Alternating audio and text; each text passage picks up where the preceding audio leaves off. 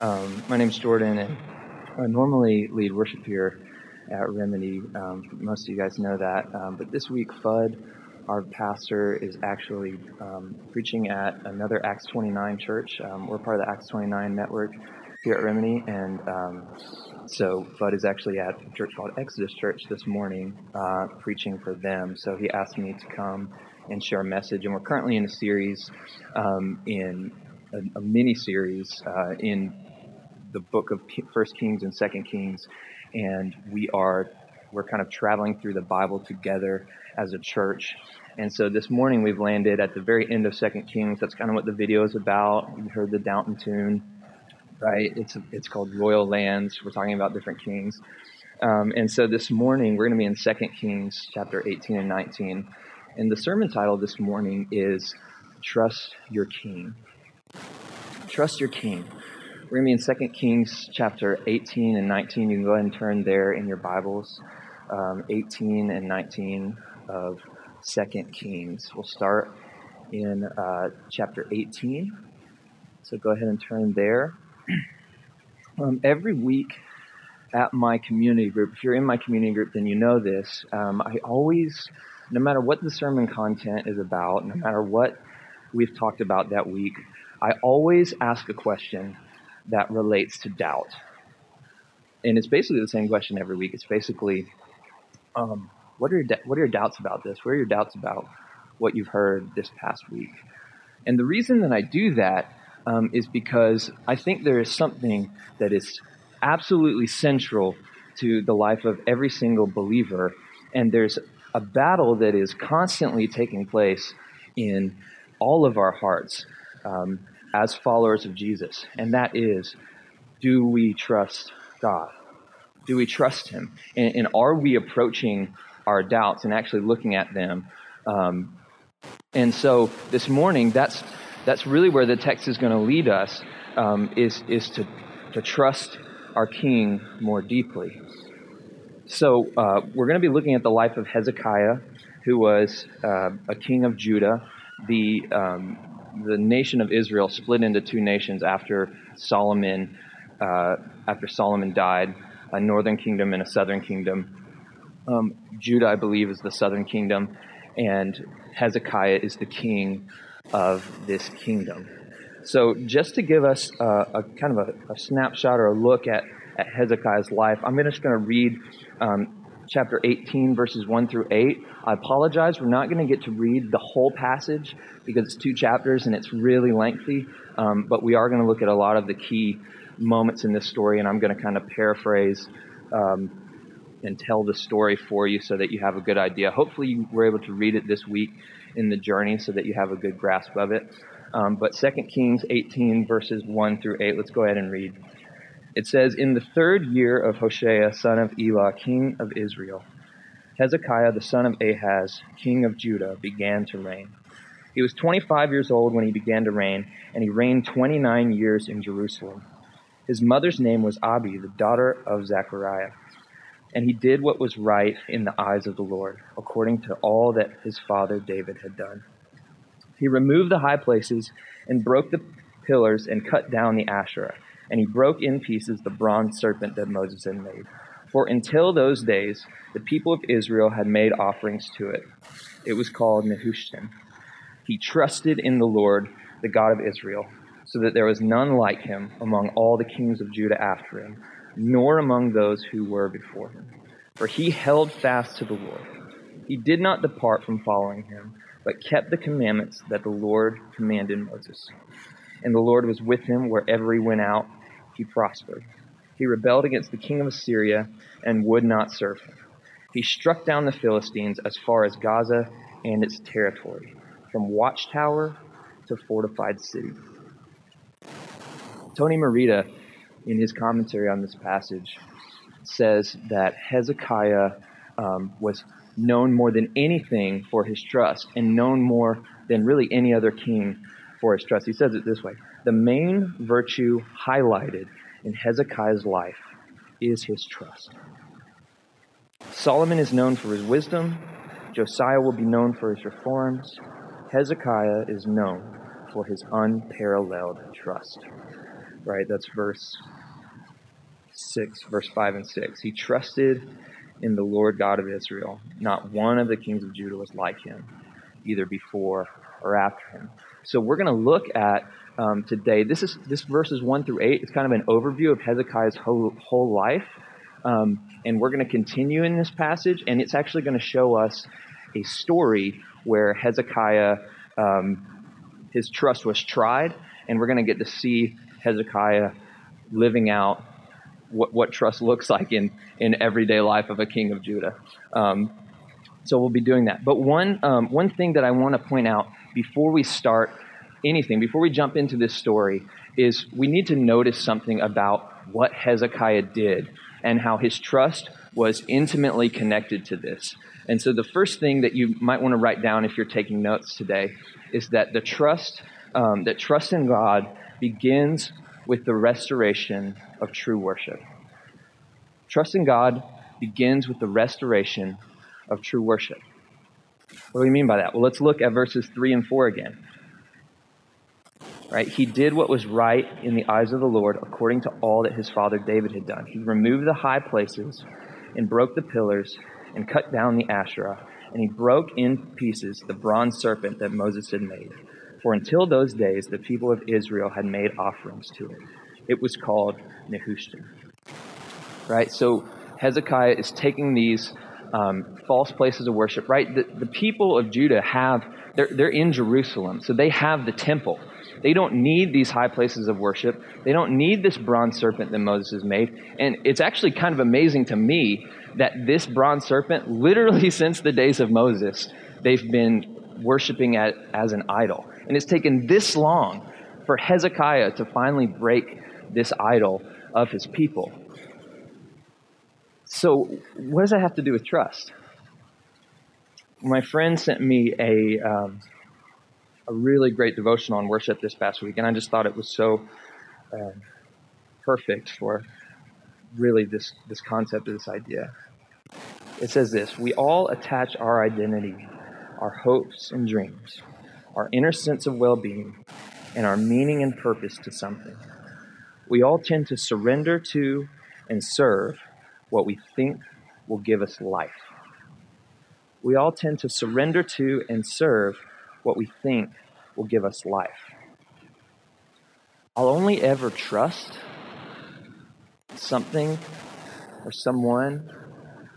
I'll only ever put my full devotion and my full hope on something or someone that I believe can actually give me life or purpose or can rescue me. And so for us, a lot of times that's an idol. We honestly put our hope and our trust and said, this thing can give me relief. This thing can give me hope. This thing can give me peace. When I was like 7 or 8 years old, I went to the Coke factory with my church. And has anybody ever been to the Coke factory? Just a few people, okay. Well, if you've never been to the Coke factory, then you don't know. But there's this room in the Coke factory, and it's the tasting room. And you can literally taste like all the sodas that Coke makes in the whole world. And there's like hundreds of them. And so I went on this trip. I was like 7 or 8 years old with my church. And there was this older group of students. And they like went to camp with us, and they went on all the field. They were kind of like chaperones, but they were high school or middle school. I don't really remember. I just remember thinking that they were awesome. And like, whatever they were doing, I was going to do that too. Like, I was going to follow those guys and do whatever they wanted. So we're all at the Coke factory, and I'm tasting all the drinks, and there's not a single drink that I've tried that I don't absolutely love. Like, they're all amazing. And these guys run up to me, and they're like, try this drink. This is the best one so far. And without thinking twice, I grab it, and I just like slurp it down. Well, if you know anything about the Coke factory, and if you know anything about the tasting room, then you also know that there is one soda that you don't drink. And it's called Beverly. And it's this Italian soda. And it's the one, like, people take pictures of it, and they like post it, and they're like, oh, look, it's Beverly, the infamously bad tasting drink. I mean, this drink makes you like want to throw up. It's so absolutely terrible. And so nobody drinks it, but everybody like, oh my gosh. Well, the drink that these guys had given me was not delicious or tasty. It was Beverly. And as a 7-year-old, my mind is going, I just drank this. This tastes terrible. And my body agreed. And I literally threw up right in the middle of the Coke factory. I mean, there's like hundreds of tourists around, and then I'm just like 7-year-old me, just right in the middle of the floor. It was really terrible, and probably one of the more embarrassing like moments of my young childhood. And I tell that story because I, as a 7-year-old, pre-faith in Jesus, put 100% of my hope on these guys, on this group of kids. And they failed me. Like, they failed me miserably in that moment. I thought, it doesn't matter what they give me, it's going to be good. But it wasn't.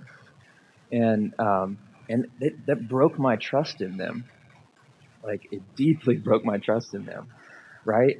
And so, like, when we're looking at trusting God, we have to start with an understanding that, like, that He's really the only one that's worthy of our worship. He's really the only one that's worthy of us pouring our whole life into. And before we can ever talk about like trusting Him on a day-to-day basis, we need to recognize like where are we failing at true worship? Where are we failing at the greatest commandments, which is love the Lord your God with all your heart, mind, and strength and soul. So maybe before we go any further, I'd like us to just take a second and pray, and I'll just ask, what's the one thing that you think gives you life more than God? You know what it is already. And let's just take like 30 seconds and pray and just ask God, I know I trust that more than you sometimes. Please take it from me. And take a moment to just repent of that. Let's do that, and I'll kind of pray over us as we do that. God, we come before you, and I know even for me personally, exercising trust in you is something that is really difficult to do on a day-to-day basis. And so, God, I just ask that you would help me to just trust you even right now in this moment. And God, I just pray for each of us, whatever it is, the thing that we run to for life, that we would put it down and that we would start running to you. In Jesus' name, amen. Amen. So our story, this kind of brings us to our story. Israel has fallen. That's the northern kingdom. Israel has completely fallen to Assyria's reign. Assyria's a huge nation with tons of armies, and they have conquered Israel, which is the sister nation of Judah. And Judah, in fact, nearly all of its fortified cities have now been taken by Assyria.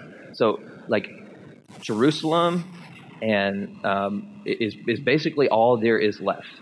And the army of Assyria is at the door. They're literally right outside the gate of Jerusalem with like 194,000 troops.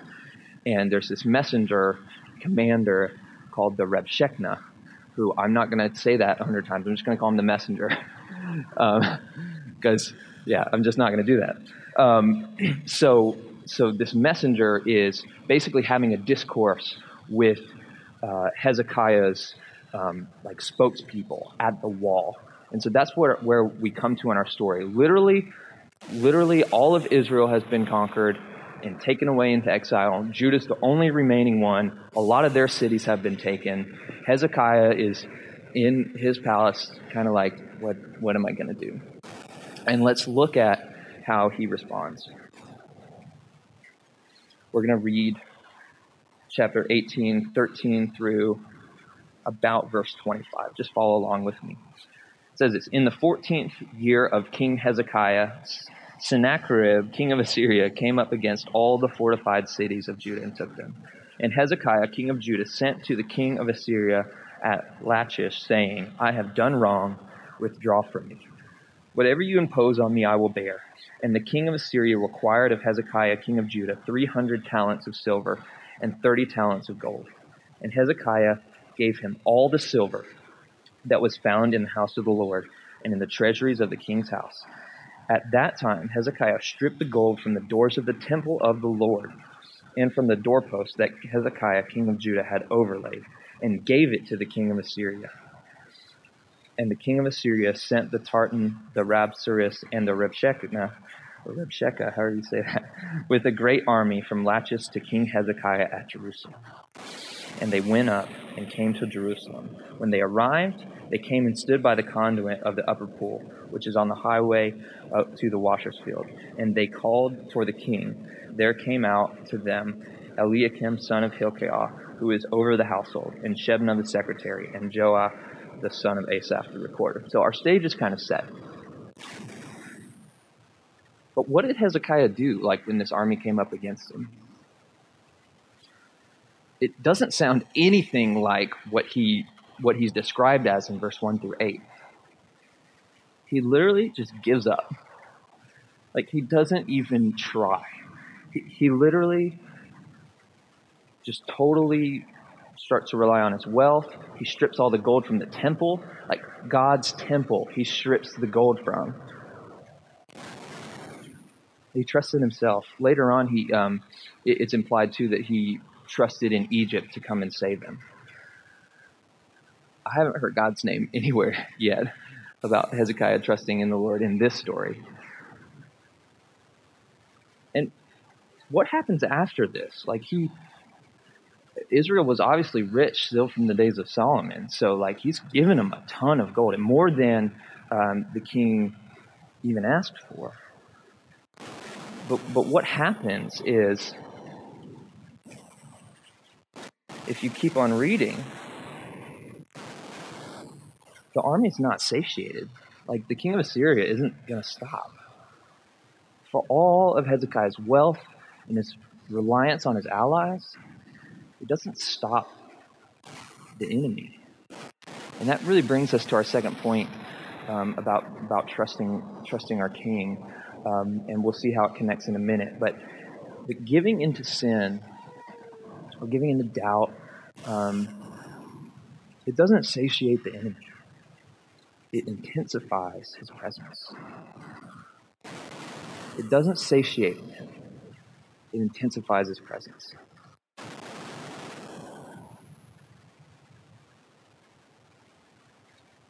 You see, when we place our trust in something other than God, an idol or whatever it is, when we put our hope and our trust and our faith in that, it's desperately weak. And it cannot stand against the crushing power of the enemy. Like, it won't hold you. Like, the weight of this world is too much for your idol to hold it up. And it will be crushed. It won't satisfy. It won't satisfy the enemy. It'll make things so much worse. There's a couple of really easy examples of this. If I'm really, really hungry, a potato chip promises to satisfy that hunger, right? Like, if you look at a bag of Lay's, or for some of you like Pringles, like that can, like, you see that can and you're like, oh, that's gonna make me feel better. Or if, like, maybe some McDonald's French fry, you're like, that, yeah.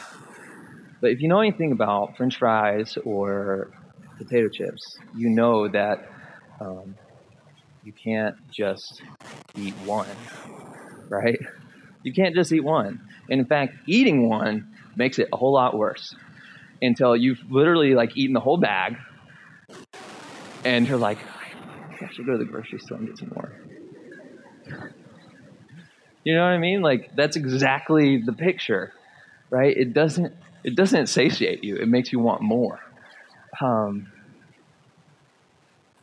It's a lot like a drug addict, right? Like, just one more time. and then I'll be good. And then I'll feel better. It's a lot like your idol. I'll just go to it one more time. They'll make everything. I'll be back to even keel. I'll be good, and then I can kind of move on. But giving in, it doesn't satiate you. It makes things worse. It doesn't save you. It enslaves you. And so in this battle to trust, like the first thing, or the second thing that we need to do is fight as hard as we can to keep trusting in the one who really gives life in his timing, not rely on the in the moment relief that an idol can bring. Because ultimately it's going to be like that Beverly drink, and it's going to ruin you. Right? It's going to ruin you. And the truth is, though, like when I look at this part of like 2 Kings chapter 18, I really identify with Hezekiah. You know, faced with infinitely smaller challenges than an army of 194,000 that's already conquered my sister nation. Like, I have run into the arms of idols for security and rest and safety. Like, infinitely smaller challenges than that. I've done that. And I do it all the time. John Ortberg has a quote that I really identify with, and maybe you do too. It says, "I am disappointed that I still love God so little and sin so much. I always had the idea as a child that adults were pretty much the people they wanted to be. Yet the truth is, I am embarrassingly sinful. I am capable of dismaying amounts of jealousy if someone succeeds more visibly than I do, and I am disappointed at my capacity to be small and petty. I cannot pray for very long without my mind drifting into a fantasy of angry revenge over some past slight I thought I had long since forgiven, or some grandiose fantasy of achievement. I can convince people I'm busy and productive, and yet waste large amounts of time watching television." I identify with Hezekiah. Like, I don't trust God perfectly. And maybe you identify with Hezekiah too. Like, maybe you're looking at your life and going, life's not really defined by trusting God. And maybe you're feeling kind of hopeless. But there is a lot of hope in this passage. Hezekiah's life is not defined by this one moment.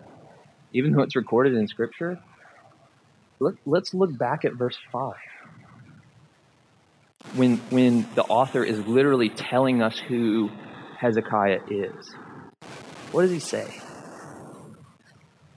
It says, let me turn to it.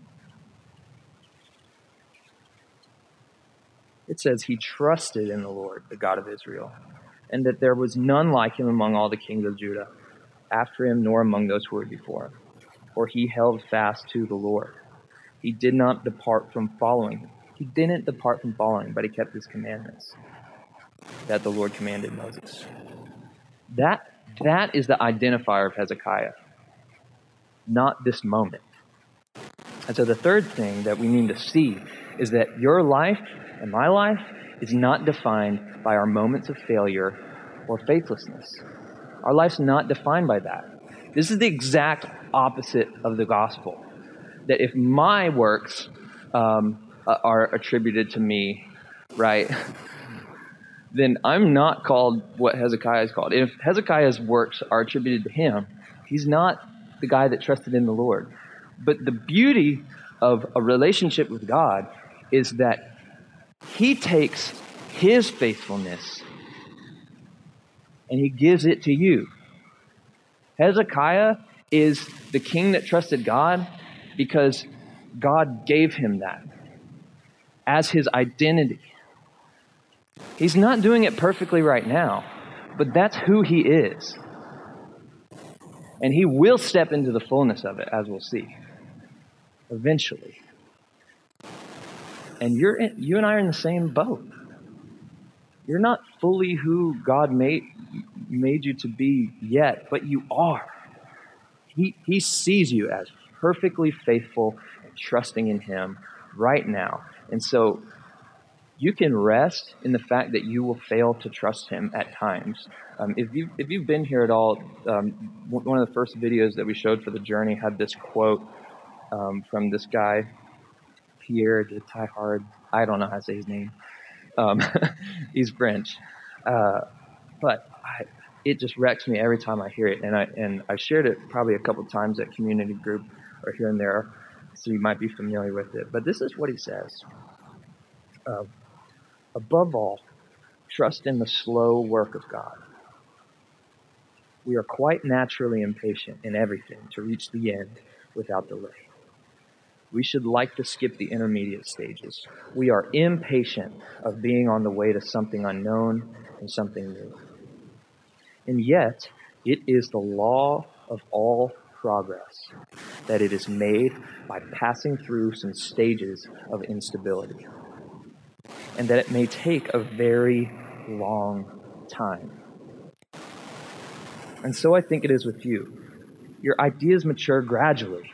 Let them grow. Let them shape themselves without undue haste. Don't try to force them on, as though you could be today what time, that is to say, grace and circumstances acting on your own goodwill, will make of you tomorrow. And I love this part. Only God could say what this new spirit gradually forming within you will be. So give our Lord the benefit of believing that his hand is leading you, and accept the anxiety of feeling yourself in suspense and incomplete. Accept the anxiety of feeling yourself in suspense and incomplete. We need to rest in the truth of Ephesians that says, but God, being rich in mercy, because of the great love with which he loved us, has raised us up and seated us with Christ in the heavenly places. Your righteousness is not your own, it's God. Maybe this morning you haven't trusted him fully with your week this past week, and you're feeling like a failure. But you're not. Because your identity is God's faithfulness, not your own. And he is patient, and he's going to continue to be patient. And you will step into the fullness of that when you reach glory. So let's just trust him. Let's rest in this already not yet. I could stop right there. But there's more to be said. This is a battle for us to trust on a daily basis. And in this battle to trust our King, there are constant threats. And most of the time they come in the form of voices in our head from the enemy or from ourselves.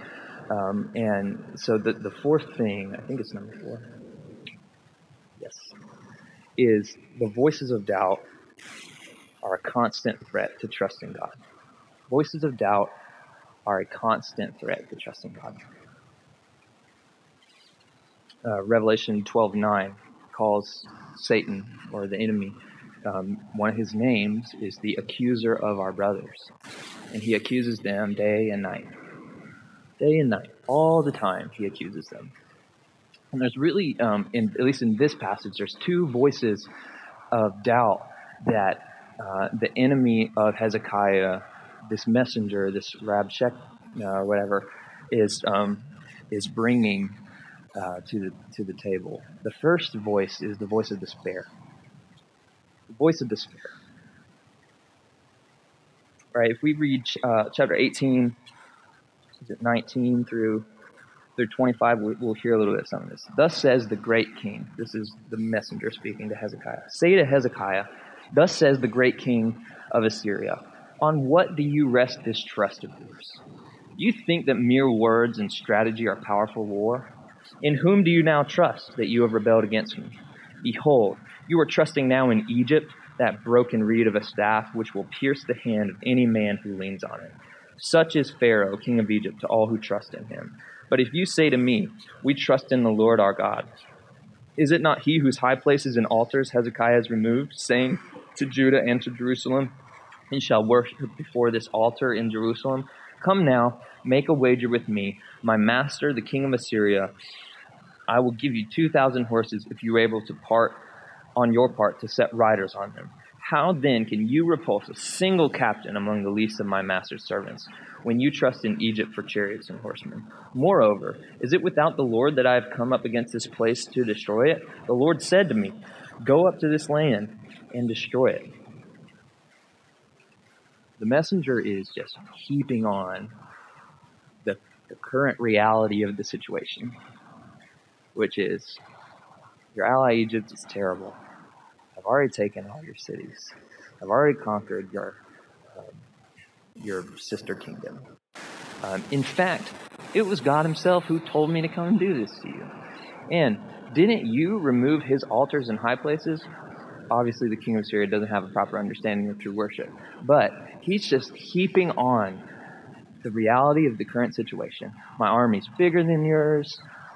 Where was your God?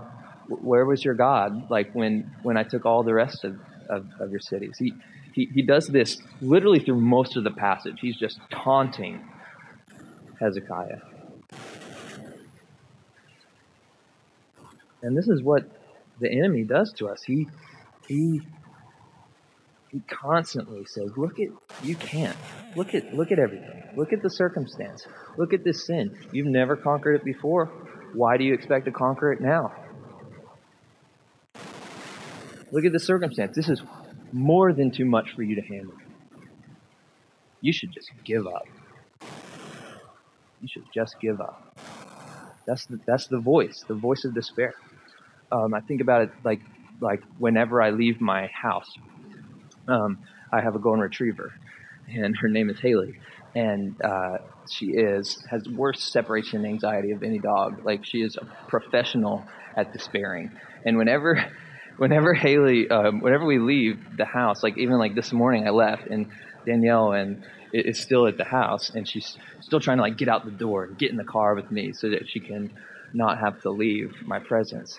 But whenever we do leave, she literally just loses it and is like, "You're never coming back. All hope is lost." I should abandon all joy and happiness because life is now over, because they left and they're never coming back. But Haley doesn't know the whole story, man. She doesn't realize that we're never, ever not coming back. Right? She doesn't realize that we're never going to just leave her at the house and then, move to Alaska, and then she'll die in the house because she doesn't have opposable thumbs to get out. You know what I mean? Like she doesn't realize that. She doesn't know. And I think it's the same way with us when we just believe these voices of despair that say, you should just give up. And we say, oh, am I even a Christian anymore? Because I just feel like I should give up. We don't see that God is never leaving. He's never not coming back. He's never not going to rescue. He's going to do it in his timing. I'm not just going to run to Haley because she feels bad. There's bigger fish to fry out there, right? But I'm always coming back, and I will always love her. Right? I'm always coming, and that's what God is for us. He's always coming back. And so you don't have to believe the lie of despair that it really just gets you off of out of that true worship and your mind back on the world. The second voice that we hear in this passage is the voice of temptation. Verse 28, the messenger stood and called out in a loud voice in the language of Judah, "Hear the word of the great king, the king of Assyria. Thus says the king, do not let Hezekiah deceive you, for he will not be able to deliver you out of my hand. Do not let Hezekiah make you trust in the Lord by saying, the Lord will surely deliver us, and the city will not be given into the hand of the king of Assyria. Do not listen to Hezekiah, for thus says the king of Assyria, make your peace with me, and come out to me.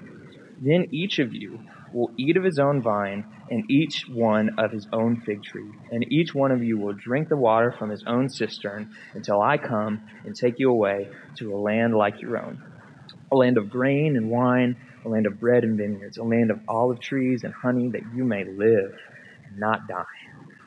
And do not listen to Hezekiah when he misleads you by saying, the Lord will deliver us. It sounds really good if I'm the people on the wall.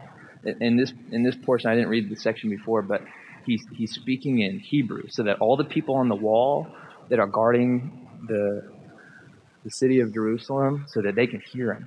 And he's saying, guys, you don't have to die. Just give up and come. My land is good too. You can have some of that. It sounds really nice. If I'm an Israelite, up against a Judeite, I don't know, up against the army of Assyria, that sounds really nice. But we've seen what exile has done to Israel in the past. He never lives up to his promise, right? We know what happened to them in Egypt. They were enslaved. And on top of that, they're God's people. God promised them this same thing in their own land. And if they would just trust in him, he promised more than that. They're God's chosen people. And this messenger is tempting them away from their identity. He wants to tempt you with all kinds of sin. Trust in this instead. You can trust me, right? He's going to urge you to forsake your identity. And then when you commit the sin or run to the idol, he tells you that you're not God's child anymore. You see how he just reels you in? Yeah, I think about my dog Haley again. It's really interesting. The only time, if you ask anybody that knows Haley, then they'll tell you that she's a good dog, that she's obedient.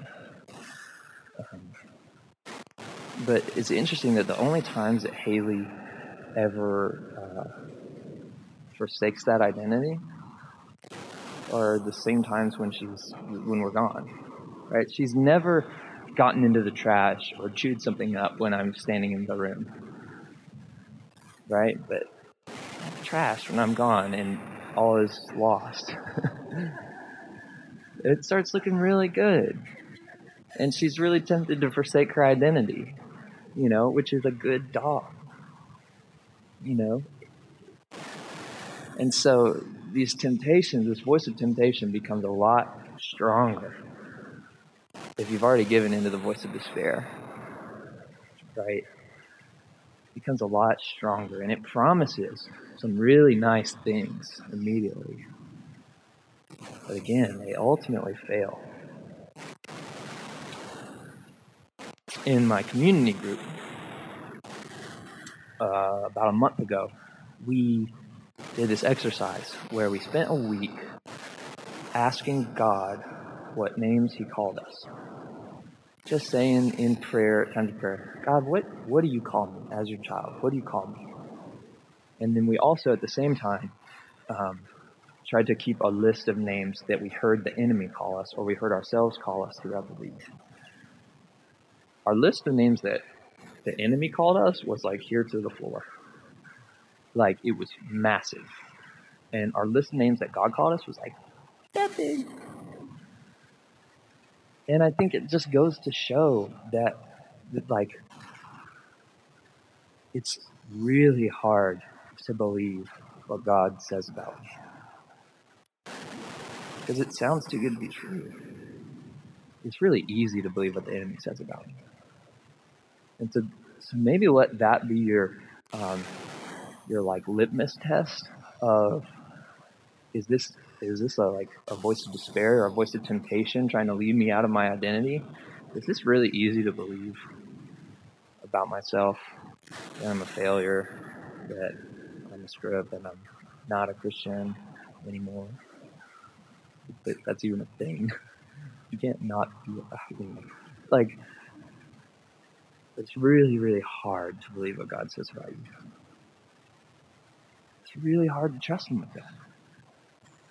Because it's so not our experience.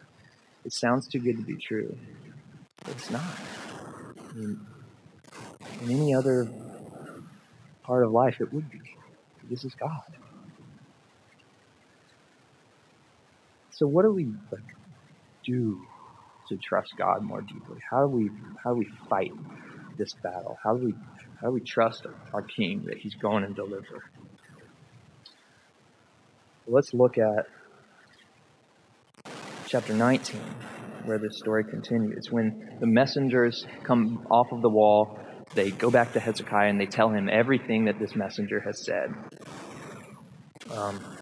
And in verses 1 through 6, he hears it and he tears his garments and he's totally just ruined. But what happens in verse 14? Before that, he sends his messengers to Isaiah, tells him what happened, and then Isaiah sends him a letter. And this is where we pick up in verse 14 of chapter 19. Hezekiah received the letter from the hand of the messengers and read it. And Hezekiah went up to the house of the Lord and spread it before the Lord.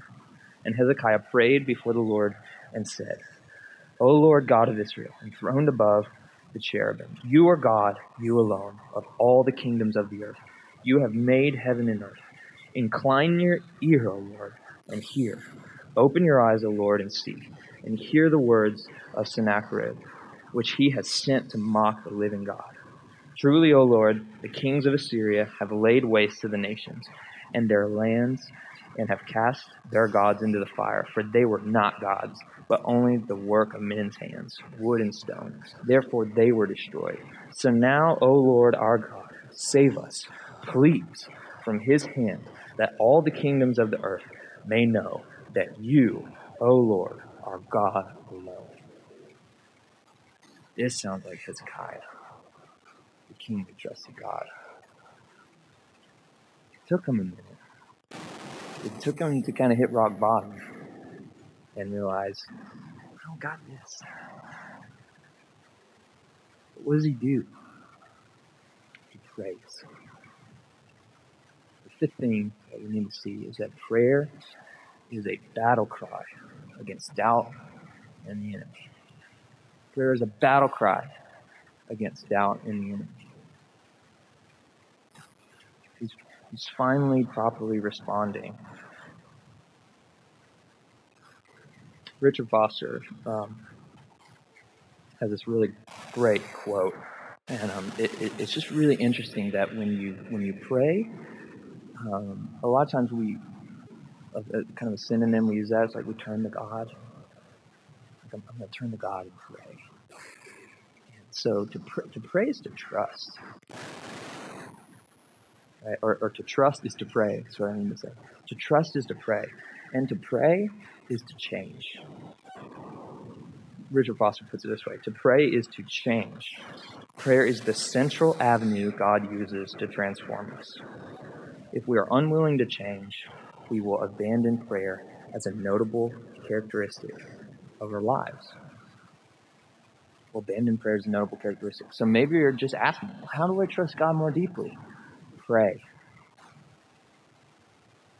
And I don't mean sit down at your desk and bow your head and, close your eyes and pray for 4 hours. I mean, just talk to God. Like throughout your day, like in your head, you can do that, Like you can, as things go on, just, hey God, I'm worried about this next meeting at work. Would you help me? Hey God, I had this really great opportunity to share the gospel right here. I know I do, but I'm really scared. Would you help me? If you can talk to God in any moment, and that's what changes you. That's what makes you look more like Him. It's also one of the primary ways that God has chosen to allow us to effect change for His kingdom. Right? If we look at verses 20 and 28 in chapter 19, Isaiah the son of Amos sent to Hezekiah, saying, "Thus says the Lord, the God of Israel, your prayer to me about Sennacherib, king of Assyria, I have heard." And then in verse 28, the culmination of what God decides to do because he hears Hezekiah's prayer.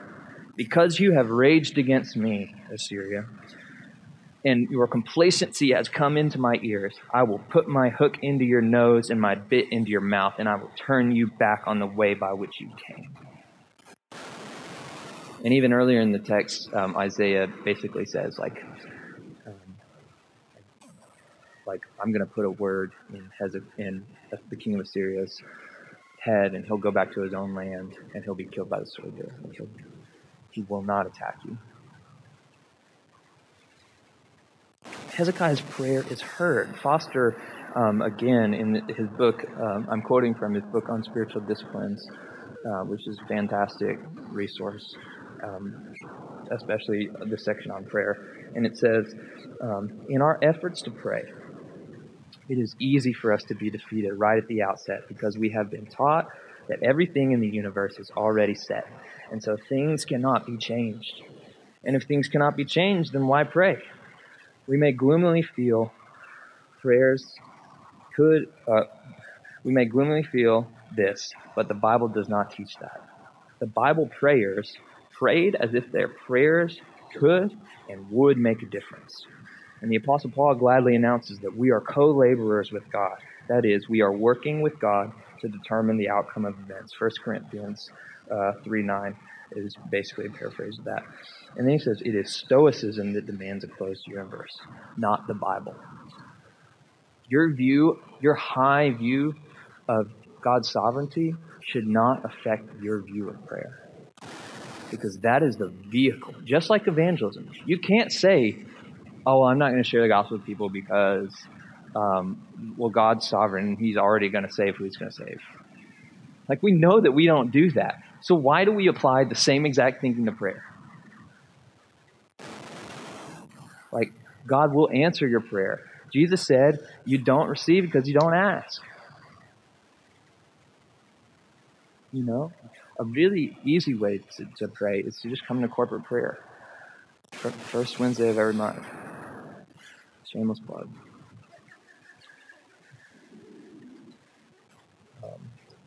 Okay.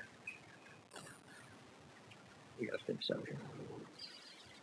The last thing that we need to see when we're talking about trusting God, trusting our King, may be arguably the only thing that you need to hear this morning if you've been struggling with placing your trust more deeply in Him, or if you felt like He's not there, or if He feels absent to you. And that is that God always delivers. Always. He always delivers. Always. He never doesn't deliver. It may take some time. Like, it may not be in the time frame that you want it to be. If I know anything about life, it's almost never when I want it to be, because I'm super impatient. Or if it happens immediately, I wish that would have taken a little longer, because I wanted to hold on to that. Like, you can't win in this. He always delivers, though. Always, always, always delivers. He does this for Hezekiah. He does this for Jerusalem. Right? If we read 35 through 38, the final bit in this passage, chapter 19. And that night the angel of the Lord went out and struck down 185,000 in the camp of the Assyrians. And when the people arose early in the morning, behold, these were all dead bodies. Then Sennacherib, king of Assyria, departed and went home and lived at Nineveh. And as he was worshiping in the house of Nisroch his god, Adremelech and Sharezer, his sons, struck him down with the sword and escaped into the land of Ararat. And Esarhaddon, his son, reigned in his place. Miracle. Like, this whole reality, situation that Israel's placed in seemed immensely hopeless, or Judah. And Hezekiah failed at trusting God initially, right? Like, he wasn't perfect in his trust. He eventually trusted God, but God still delivered him. Could God have delivered him right at the beginning of like this whole thing? Could God have delivered Israel before all the fortified cities were taken? Could he have done it before Israel was exiled? Yeah, he could have, but he didn't. He chose to wait and let Hezekiah learn deeper trust in him. This is what God does when it feels like he's not there. He's calling you to deeper trust in him. He will always deliver. This is the promise of the gospel. You're already delivered if you're a believer in Jesus. And if you're not a believer, if you don't have salvation this morning through faith in Jesus, all he asks you to do is say, Jesus, I trust you with my life. I want to give my life to you. I can't do this on my own. I need deliverance. He's already delivered the believer. He's already delivered you from Satan, sin, and death. And one day he's going to make all things new and perfect. He's already delivered. And in each of the circumstances and sins that each of you and I are dealing with, he's going to deliver in his timing for your good and for his glory. He's going to. He's absolutely going to.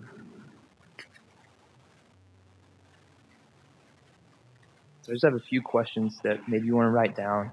Maybe you want to just ask yourself throughout the week. The first one is, what idol do I run to in difficulty as a source of rest and security? What idol do I run to in difficulty as a source of rest and security? 2, what are my consistent doubts about God's promises? What are my consistent doubts about God's promises?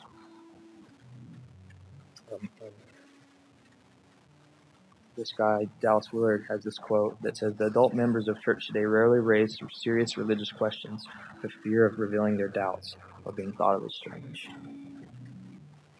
God's big enough to handle your doubts. So, confront them. What are your doubts about God's promise?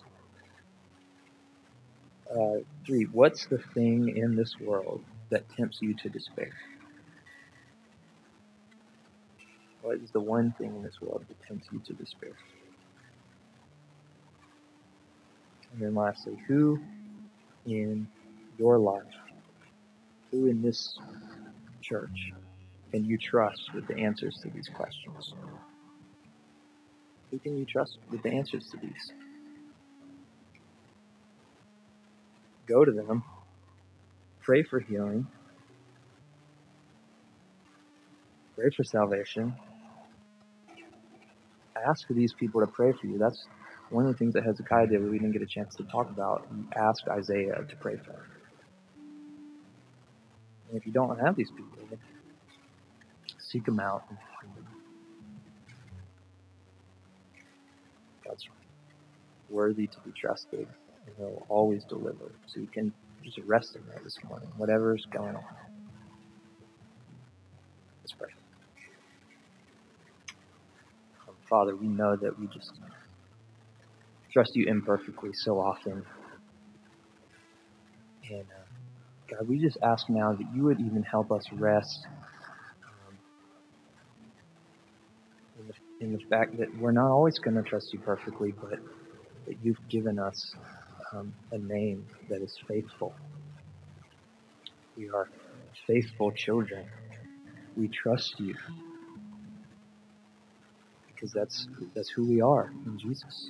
You see Jesus, who perfectly trusted you in his time on earth. He trusted every move he made, and so God, we want to be like that, and we know that you've already given us that in our spirit. So God, help us step into the fullness of the measure of faith with which we've been given. And give us strength to keep going.